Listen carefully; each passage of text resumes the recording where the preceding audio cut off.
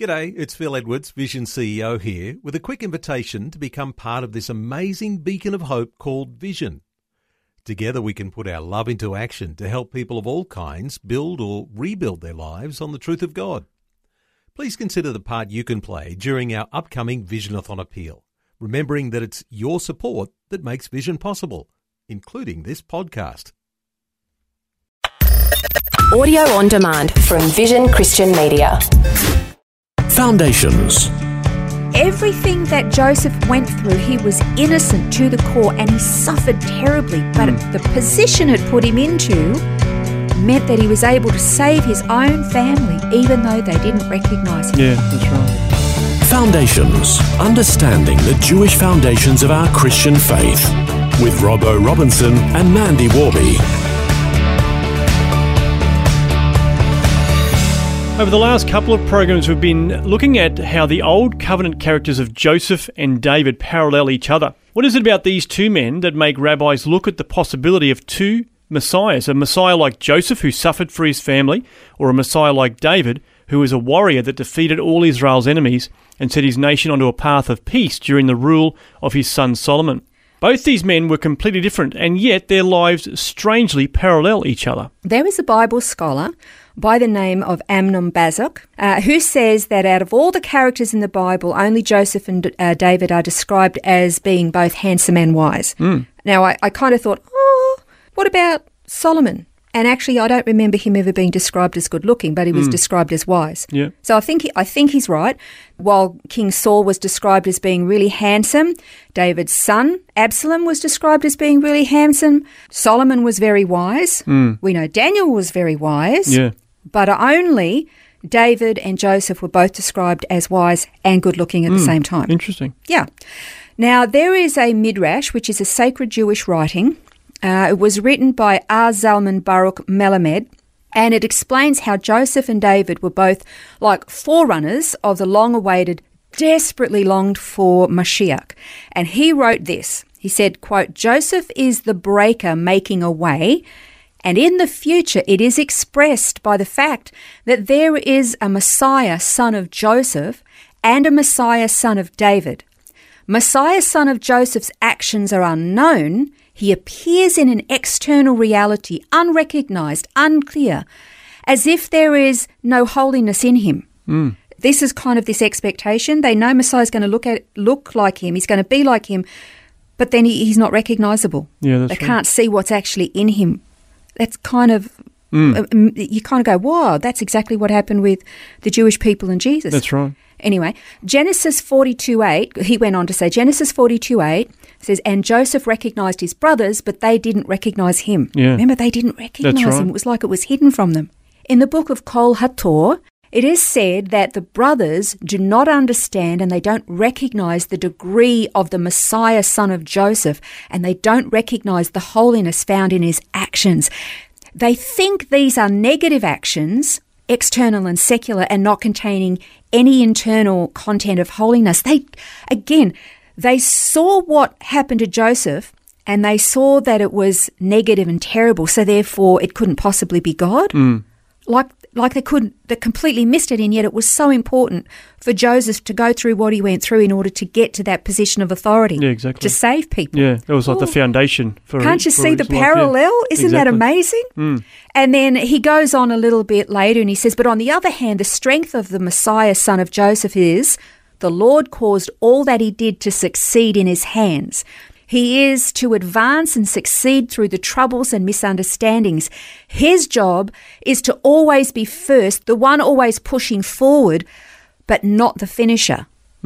It's like he's got the first half of the job to do. Somebody's going to come along afterwards and finish it. Who's the other one who's going to come along and finish it?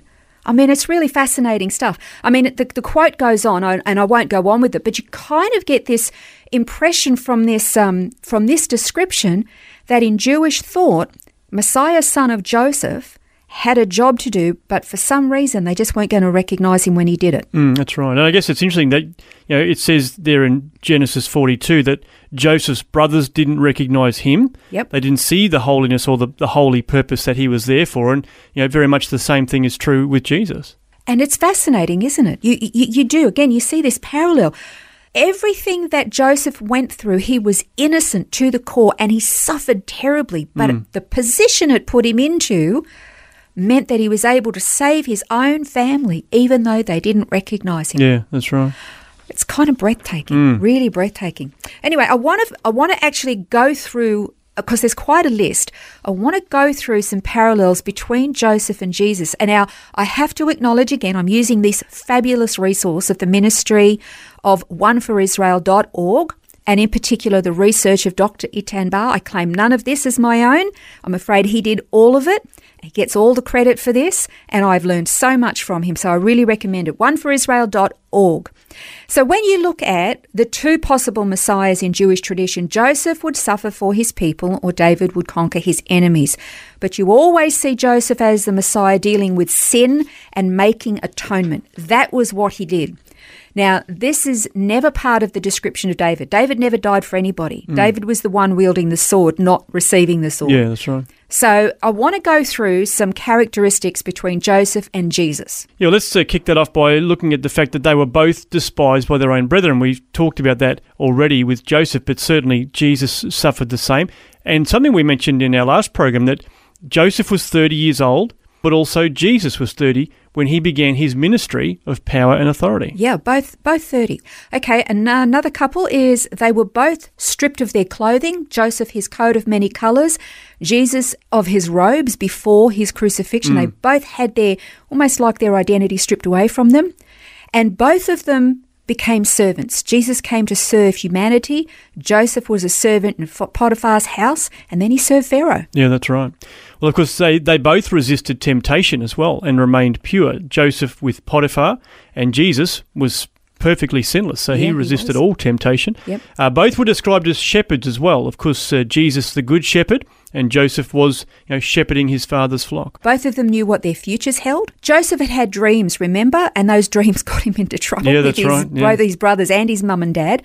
But Jesus always knew his identity. So they both knew what their future was, what was ahead of them, although not as clearly for Joseph. He didn't know what he was going to have to go through first to get to that point. Yeah. Both of them were accused of being dreamers, of being delusional, of visions of grandeur. Also, both were victims of a violent conspiracy against them with the intention to kill them. Of course, Joseph thrown into a pit, he was going to be killed, and then ultimately they chose to sell him, but they were conspiring against him. And both were sold for money. Joseph was sold for money by his brothers. Jesus sold by Judas for 30 pieces of silver. Isn't that just shocking? I mean, I know we know of human trafficking today, but the thought of selling a human being is just abhorrent, isn't it? Oh.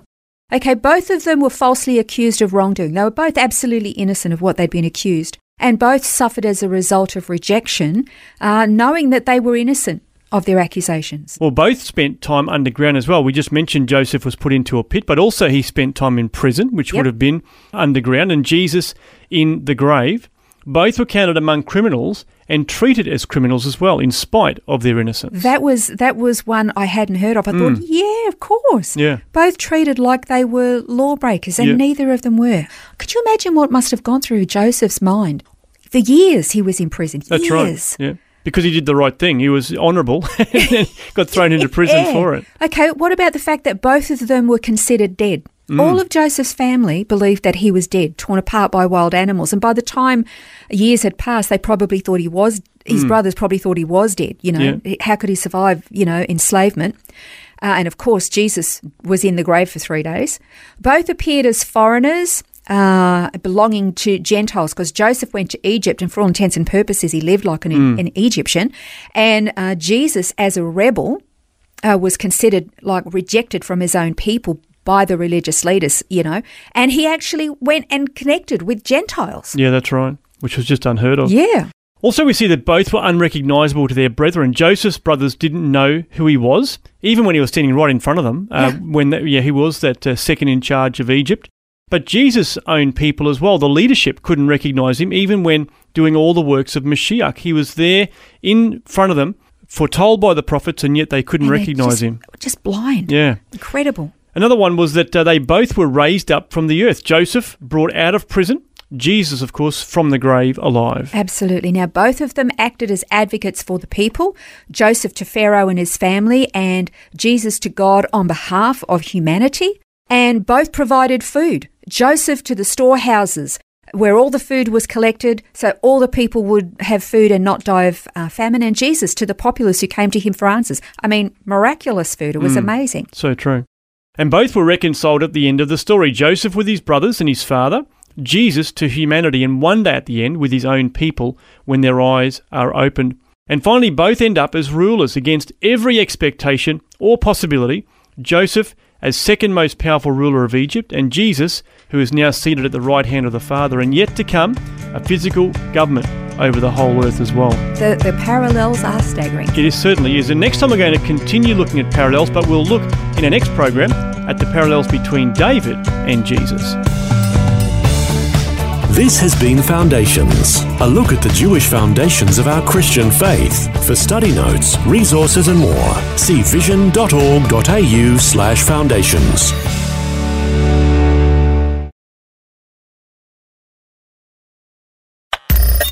Thanks for taking time to listen to this audio on demand from Vision Christian Media.